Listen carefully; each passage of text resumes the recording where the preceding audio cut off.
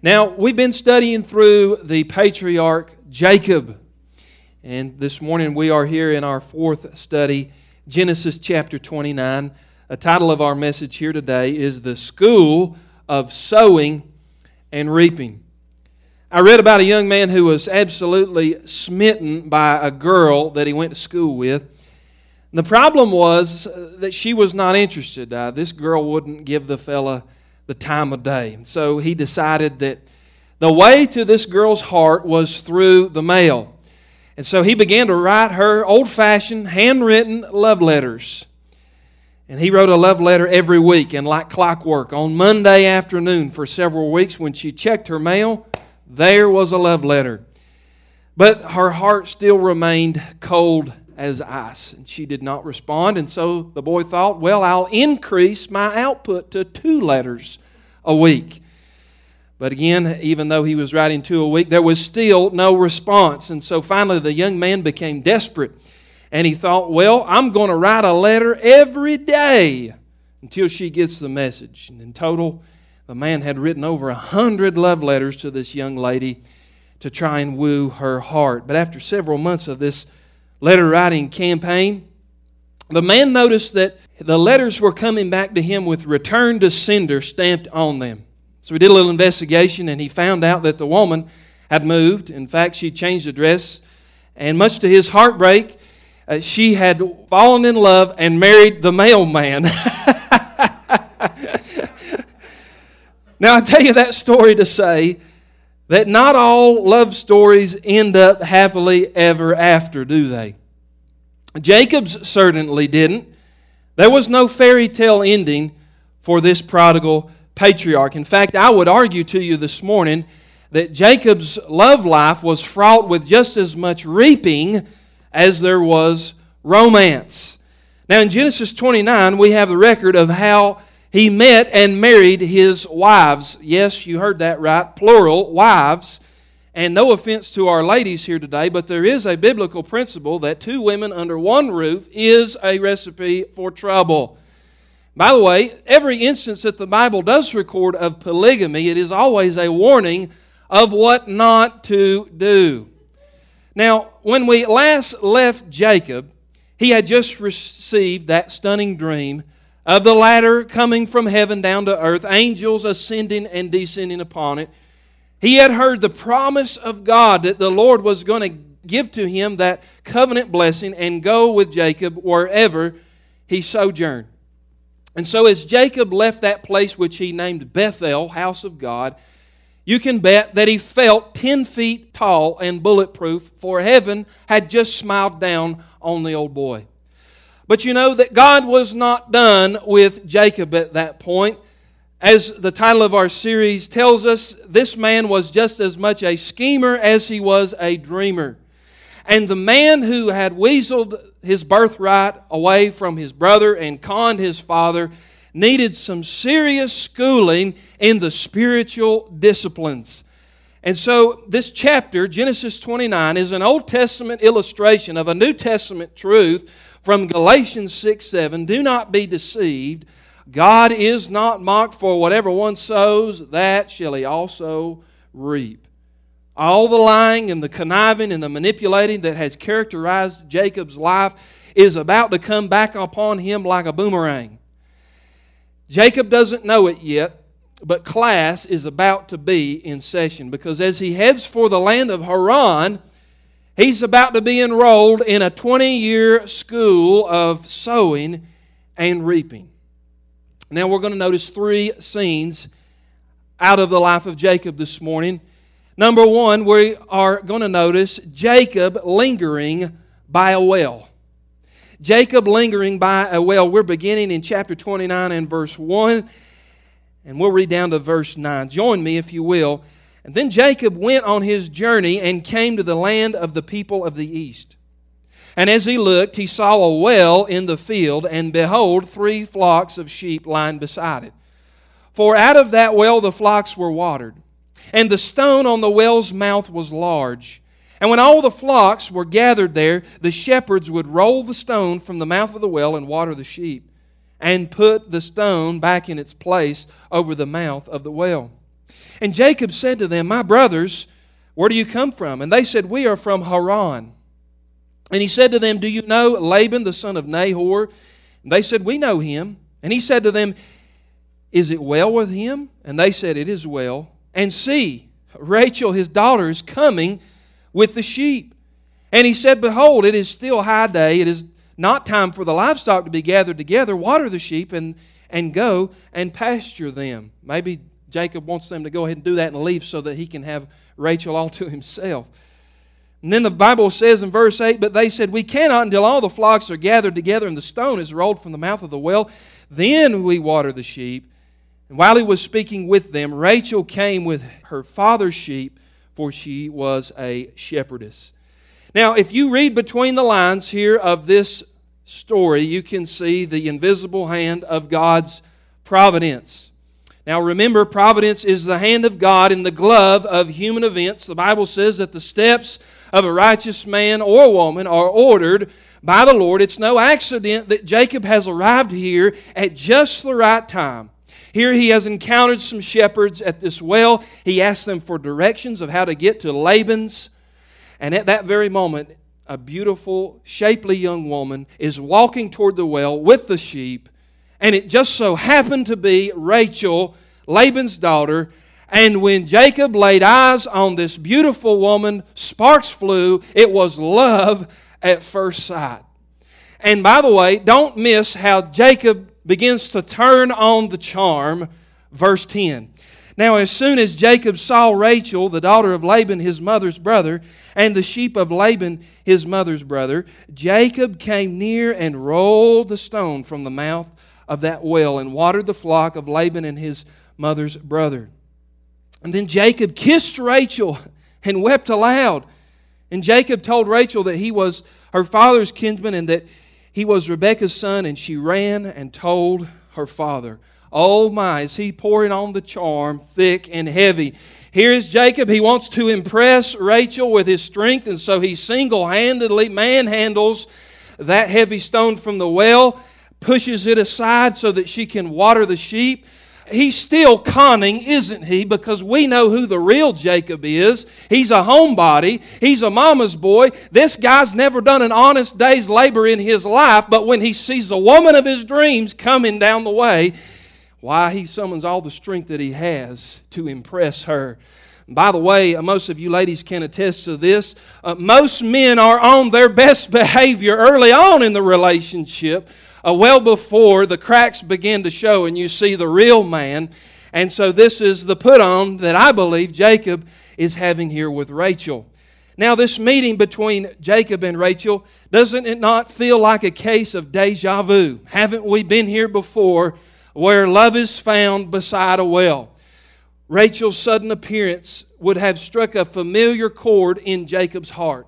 Because if you know your Bible, Genesis 24, his mother, Rebekah, met Abraham's servant Eliezer, who was searching for a wife for Abraham's son Isaac. And so, that's the emotional mountaintop that Jacob, as he sees this beautiful woman arriving there by the well, he thinks this is a match made in heaven, and the Bible says he lays a kiss on her. A big, wet one. And this was love at first sight. By the way, this scene reminds me of a story that I one time heard about a little brother. And if you have a little brother, don't you know they're always there to stir up trouble, especially with older sisters. Well, this younger brother was eavesdropping on his sister, who was talking on the telephone one evening. She was talking to a girlfriend, and she was saying that I'm expecting at the end of my date tonight that my boyfriend is going to kiss me. Well, the little brother, when he heard that, he snickered, and he thought, surely there's a way I can get involved in the middle of all this excitement. And so the little boy, he noticed the headlights coming up the driveway. The boy and the sister were coming home from their date. He scurried outside, climbed up to the top of the tall oak tree there, overlooking the front door of the house. The boy and the girl, they got there to the front door. They were saying their goodbyes, and he awkwardly asked her, he said, "May I kiss you good night?" Of course, this girl, coming from a good Christian family, she said, "Let me pray about it." And so she closed her eyes and she lifted her head and she said, Father, Father, up above, should I kiss the one I love? And about that time, brother heard it in the trees and he yelled down, Sister, sister, down below, pucker up and let her go. Woo! Oh my goodness. We have sparks flying here in Genesis 29. We have love in the air. Jacob lingering by a well. Now we see number 2, Jacob laboring for a wife. Jacob laboring for a wife. Begin with me again in verse 13. And as soon as Laban heard the news about Jacob, his sister's son, he ran to meet him and embraced him and kissed him and brought him into the house. And Jacob told Laban all these things. And Laban said to him, Surely you are bone of my bone and my flesh. And he stayed with him a month. Then Laban said to Jacob, Because you are my kinsman, should you therefore serve me for nothing? Tell me, what shall be your wages? Now Laban had 2 daughters. The name of the older was Leah, and the name of the younger was Rachel. And Leah's eyes were weak, but Rachel was beautiful in form and appearance. And Jacob loved Rachel and said, I will serve you 7 years for your younger daughter Rachel. And Laban said, It is better that I give you to her than I should give her away to any other man. Stay with me. And so Jacob served 7 years for Rachel, and they seemed to him but a few days because of the love that he had for her. Now, keep in mind that God has brought Jacob to Haran not only to get a wife, but so that he may meet this man named Laban. Up to this point, Jacob has lived by his wits. He has survived by relying on his shrewdness, on his cunning. He's a manipulator of people and situations. And all that now is about to change as he meets his match in this man named Laban. Through the wiles of Laban, God is going to give Jacob a painful course, a PhD in sowing and reaping. Now, picture the scene here. Jacob and Laban sit down at the bargaining table. They are going to negotiate a deal. Jacob says, I'll work 7 years for your beautiful younger daughter, Rachel. I want her hand in marriage. I'll do whatever it takes. Meanwhile, keep in mind that Jacob has no dowry. He has nothing but the clothes on his back. And so he thinks this is probably a pretty good way that I can get some experience, build my own wealth, and get the girl of my dreams. Laban hears this offer. And oh, Laban, the wheels start going in his mind. Dollar signs pop up in his eyes. Here is Jacob. He's punch drunk in love. He is susceptible. He is highly exploitable.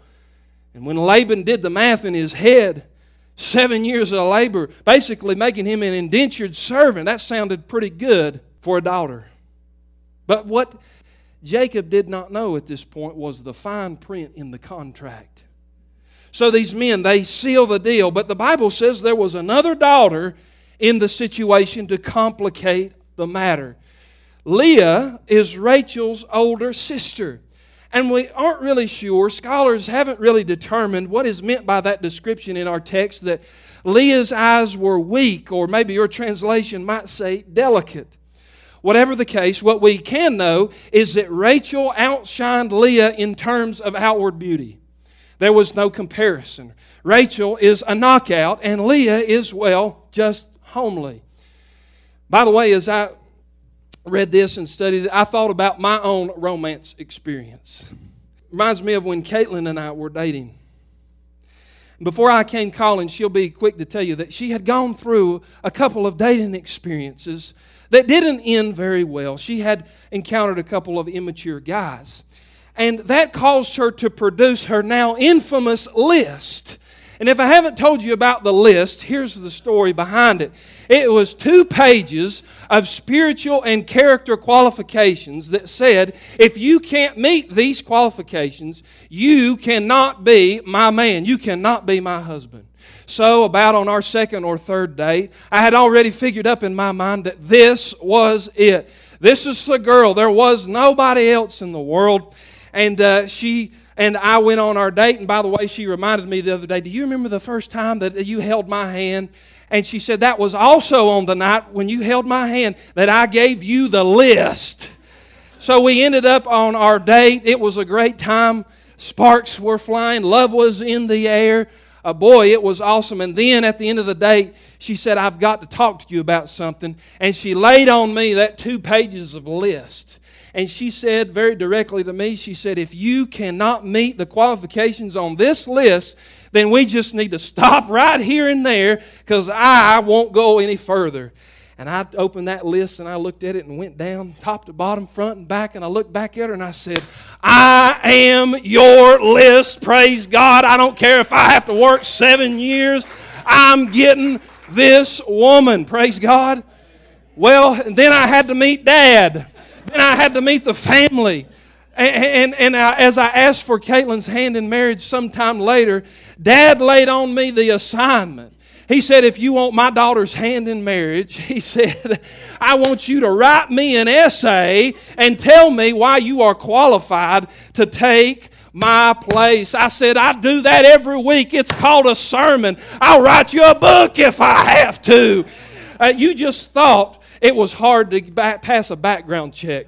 Buddy, I got looked over with a fine-tooth comb. It's easier to get in the FBI background check than it is to get in that Rogers family.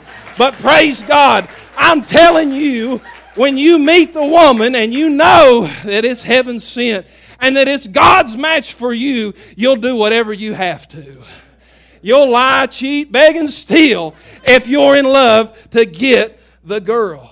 So I understand Jacob's situation here in this text. And the Bible summarizes Jacob's 7 years of labor with one of the most romantic phrases in the Bible. Do you read that in verse 20? And so Jacob served 7 years for Rachel, and they seemed to him but a few days because of the love he had for her. What a beautiful phrase. Hey, I don't think Bill Shakespeare could do any better than that right there. Friend, if you read that verse and you say, I don't understand it, it's because you've never been in love before. Old Jake, here he is. He's counting down the days. Can you picture it? He's got the days marked off in his tent. He's drawing closer to the day when the wedding bells are going to ring. And he's going to get the girl of his dreams. Oh, but friend, he got a whole lot more than what he bargained for, didn't he? Because we see, number one, Jacob lingering by a well, and then Jacob laboring for a wife. And then I want you to see this. Here's the turn in the story. Number 3, Jacob learning about his ways. Remember, I told you this was a school of sowing and reaping. Notice here verse 21 as we read our story again. And then Jacob said to Laban, give me my wife that I may go into her, for my time is completed. And so Laban gathered together all the people of the place and made a feast. But in the evening he took his daughter Leah and brought her to Jacob, and he went into her. And Laban gave his female servant Zilpah and his daughter Leah to be her servant. And in the morning, behold, it was Leah. And Jacob said to Laban, what is this you have done to me? Why did I not serve you for Rachel? Why then have you deceived me? And Laban said, it is not so done in our country to give the younger before the firstborn. Complete this week of this one, and we will give you the other also in return for serving me another 7 years. Jacob did so and completed her week. And when Laban gave him his daughter Rachel to be his wife, Laban gave his female servant Bilhah to his daughter Rachel to be her servant. So Jacob went into Rachel also, and he loved Rachel more than Leah, and served Laban for another 7 years. Now, as you read this text, obviously there are all kinds of questions that come up in your mind, like how in the world could something like this happen? Well, if you're following the modern American wedding customs, no man could be fooled this way. But you need to keep in mind that the Near Eastern ancient traditions were very different than ours today. Weddings during this time followed a distinct pattern. There was great feasting and merrymaking for up to a week. One custom observed that on the night of the wedding feast, the groom went to his tent and sat there in darkness and waited for the heavily veiled bride to be escorted in by an elaborate procession. And upon her delivery into the groom's abode, the marriage would then be consummated. And this is the model that they were following in the time of Jacob. And by the way, that word feasting that's used in the text is a very interesting Hebrew word. As you study it out, you realize that this was a feasting that was synonymous with lots of wine. So now you can begin to put together the picture. In fact, one scholar explained it this way. Evidently, Laban used the veiling of the bride, the lateness of the hour, and likely much wine to affect the switch, and it worked perfectly. As to what Laban did to restrain Rachel, this scholar said, we do not know. Boy, wouldn't you like to know? And more, Leah had to be a most willing bride. She must have loved Jacob too and likely despised her beautiful sister. It was a most heartless and cruel trick that proved to be divine poetic justice, for now the deceiver was deceived. Now notice here, Laban had figured out a way to keep his most valuable worker with him for 7 more years.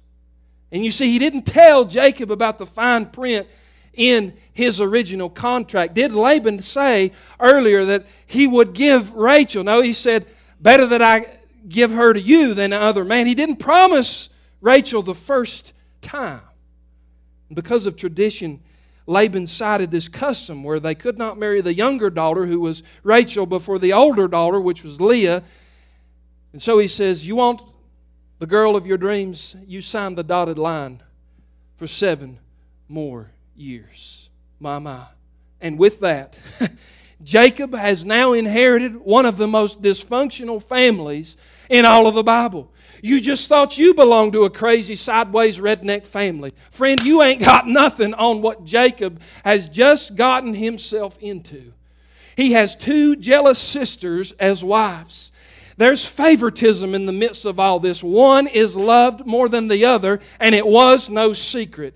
And if you keep reading, you find out that Leah is actually able to give Jacob 6 sons, and Rachel, the beloved one, is barren.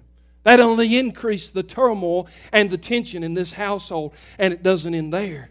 Along with each wife comes 2 handmaidens. The Bible tells us their names were Bilhah and Zilpah. And before it's all over, Jacob has 4 women living under one tent. And friend, that is a recipe for ending up on Dr. Phil as a mess. You say, gosh, preacher, what a story. No, it didn't come from Hollywood. No, it's not in the tabloids. It's in the Holy Bible. Why is it there? That's the question. So what? What does this have to do with me? Well, there's at least 2 applications that I want you to see from this text as it applies to our lives today. The first one is this. Please write it down. We don't fully understand the consequences of our sin until God lets us experience the pain our sin has caused others. That's the first lesson that we see here. At last, now Jacob knows what it is like to be on the deceiving end of the equation. He has been embarrassed, he has been snookered, and now he understands the pain that he has brought upon his father and his brother. You see, Jacob's strength was in deception, and so God allowed him to be humbled at the point of his strength. In fact, if you study this story, what you realize is a great irony takes place in the tent that wedding night. For in every way that Jacob deceived Esau and Isaac, Jacob was deceived by Laban. Think of it, friend. Just as Jacob deceived Isaac by taking advantage of his old age and his blindness, so Laban deceived Jacob by taking advantage of the darkness of the tent and the veiling of the bride, the wine that was heavy on his breath. Jacob had deceptively pretended to be the older brother, and now Laban tricked him by replacing the younger with the older. So what Jacob did to Isaac and Esau, Laban now does to Jacob. And what I want you to see from this, friend, is that you don't understand how bad sin hurts other people until you are on the receiving end of that, having been given a dose of your own medicine. That's the law of sowing and reaping. Do not be deceived. God is not mocked, for whatsoever a man sows, that will he reap. Friend, the law of sowing and reaping is just as immutable as the law of gravity. You always reap what you sow. You reap later than you sow. You reap more than you sow. Sow a thought, reap an action. Sow an action, reap a habit. Sow a habit, reap a life. Sow a life, reap a destiny. Remember what the old preachers used to say? Sin will take you further than you wanted to go. It'll teach you more than you wanted to know. It'll keep you longer than you wanted to stay and cost you more than you ever wanted to pay. I know people who have lived this principle.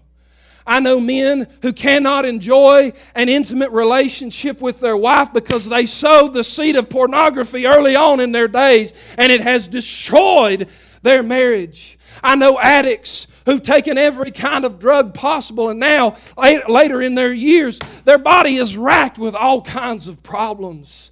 I know men in the ministry who sabotage themselves because they sowed foolishly in their ministry, and now because of shame and sin, they're out of a job, not able to pastor or preach.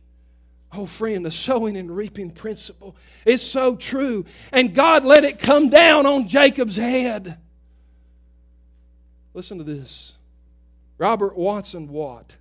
He's not exactly a household name. He was one of the most important figures in World War II. He wasn't a military man. He wasn't a politician, but he was a scientist.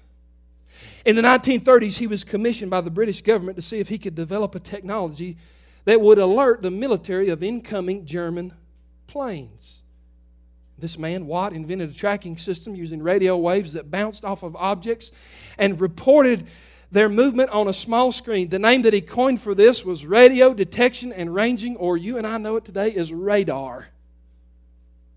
Well, he invented this. Several years after the war, Watt was vacationing in Canada. He wasn't paying attention to how fast he was driving, and so here comes the sirens, and here comes the lights. He was pulled over and given a ticket.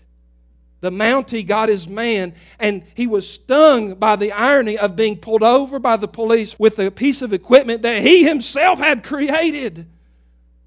He wrote a little poem like this: "Pity Sir Robert Watson Watt, strange target of this radar plot, and thus with others I can mention, a victim of his own invention." Friend, that's what sin is. That's what happens when you sow it early on in your life.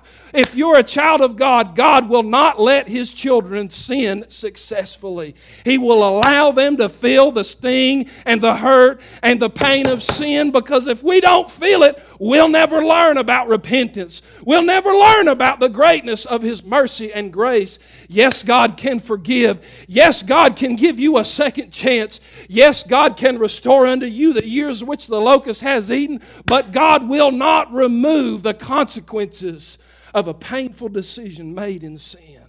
He'll let us feel the pain of it, because that's sowing and reaping. Psalm 119, David said, "Before I was afflicted, I went astray."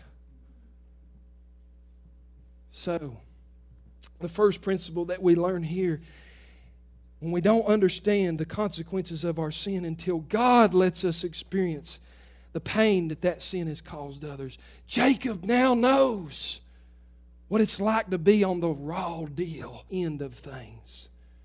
Then I see this, and I'm closing. Here it is. Life's worst disappointments must drive us to greater dependency upon God. You say, what do you mean, preacher?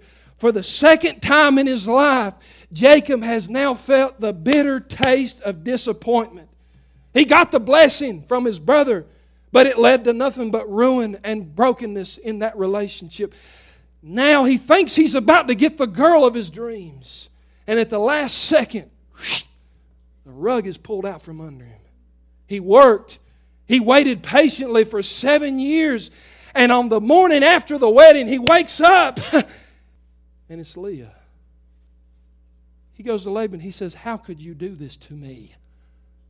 By the way, that's the same words that Isaac said when he realized that he'd been fooled by Jacob. "What is this you've done to me?"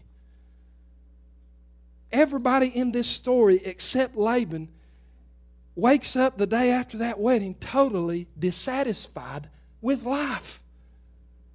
Right? Listen, there is no greater letdown in life than to have worked so hard for something, and then just when you're about to get it, you discover it's not what I thought it would be. Disappointment with life is a universal pain. Who hasn't lived through this before? You thought to yourself, if I could just get this person to love me and see my real value, they will think I'm worth something, and then they don't love you the way that you thought that they would. You thought to yourself, if I can get that degree, I'll prove to all those people back home that I am somebody, that I'm not stupid. It didn't get what you thought it would. You thought, if I get this career, I'll be fulfilled. If I can get the penthouse suite and climb up the corporate ladder, then I'll get some respect. If I get that pile of money or that truck or that place at the lake, it will bring me happiness and contentment. And friend, disappointment runs through life. It's like drinking salt water, because everything in this world runs on the law of diminishing returns. It's cursed by sin. Thought I was going to marry this person, and he done me wrong. You ever been there before? Somebody did something terrible to you, betrayed you, stabbed you in the back, and you felt so broken, so disappointed, you thought, how can I even go on? But notice here, Jacob does something honorable. For the first time in his life, he does something honorable. He fulfills his obligations. He doesn't go try and renegotiate with Laban. He doesn't make excuses. He doesn't cast aside Leah. He kept Leah and patiently worked another 7 years for Rachel. Jacob accepted the disappointment and moved on with his life. You see what I'm saying here? How could he do that? Because in Genesis chapter 28, the previous chapter, he had met God Almighty at a place called Bethel. And God gave him a promise and said, Jacob, no matter what happens in your life, no matter what they do to you, no matter what you do or fail to do, I will go with you. And friend, the only way you can make it through life's disappointments is remember the promise of God that He has given you. I still love you. I still have a purpose for you. My plan's not thwarted by the evil things that people have done to you. You just trust me. Amen. Jacob made it through that terrible betrayal because he had a promise of God that God was going to bless him despite how dark and sordid and messed up this story is. So when disappointment strikes in your marriage, when you wake up one day and you think, who am I married to? Who is this person? When the job doesn't pan out and God closes the door. When your plans for ministry don't work out, though, you think you're going to be Billy Graham preaching before thousands, and you can't even get a dozen to come listen to your Sunday school message. What you have to do with the disappointment is soak it in and realize, hey, I've got a God in heaven who said He would bless me. I've got a God in heaven who knows me. I got a God in heaven who showed up at that desolate place and said, I'm here. I'm with you. Don't give up in the disappointment of life. Keep walking with me. You will see greater things. And friend, you have to have faith that God allowed the disappointment and that God is going to use the disappointment for something greater in your life that you can't imagine. That's how you get through it. One man who experienced great disappointment was a missionary by the name of George Smith. Listen to this man. He accepted a call to the mission field. He spent years raising his funds. He prepared for several years, and then he went to the jungles of Africa. When he arrived, he faced terrible opposition. Sickness and starvation and persecution drove him back to England just a short time. When he left for Africa, he came home and he said, I only had one convert. All of that, he said, I only won one little widow lady to Jesus. He went home heartbroken. They found him sick, and he had died kneeling in prayer. That's how they found him. Probably a man who died of a broken heart. Everybody said his ministry is a disappointing failure. Well, several years after George Smith died, another group of missionary explorers said, we'll go back to the area where he was at in Africa, and let's just see. So they found his little hut. They found a copy of his Bible that he had left behind, and they were able to track down the one little widow lady that he had won to Jesus. And they were shocked to discover that several other villages had converted to Christ because this woman had gone out and shared her faith with others.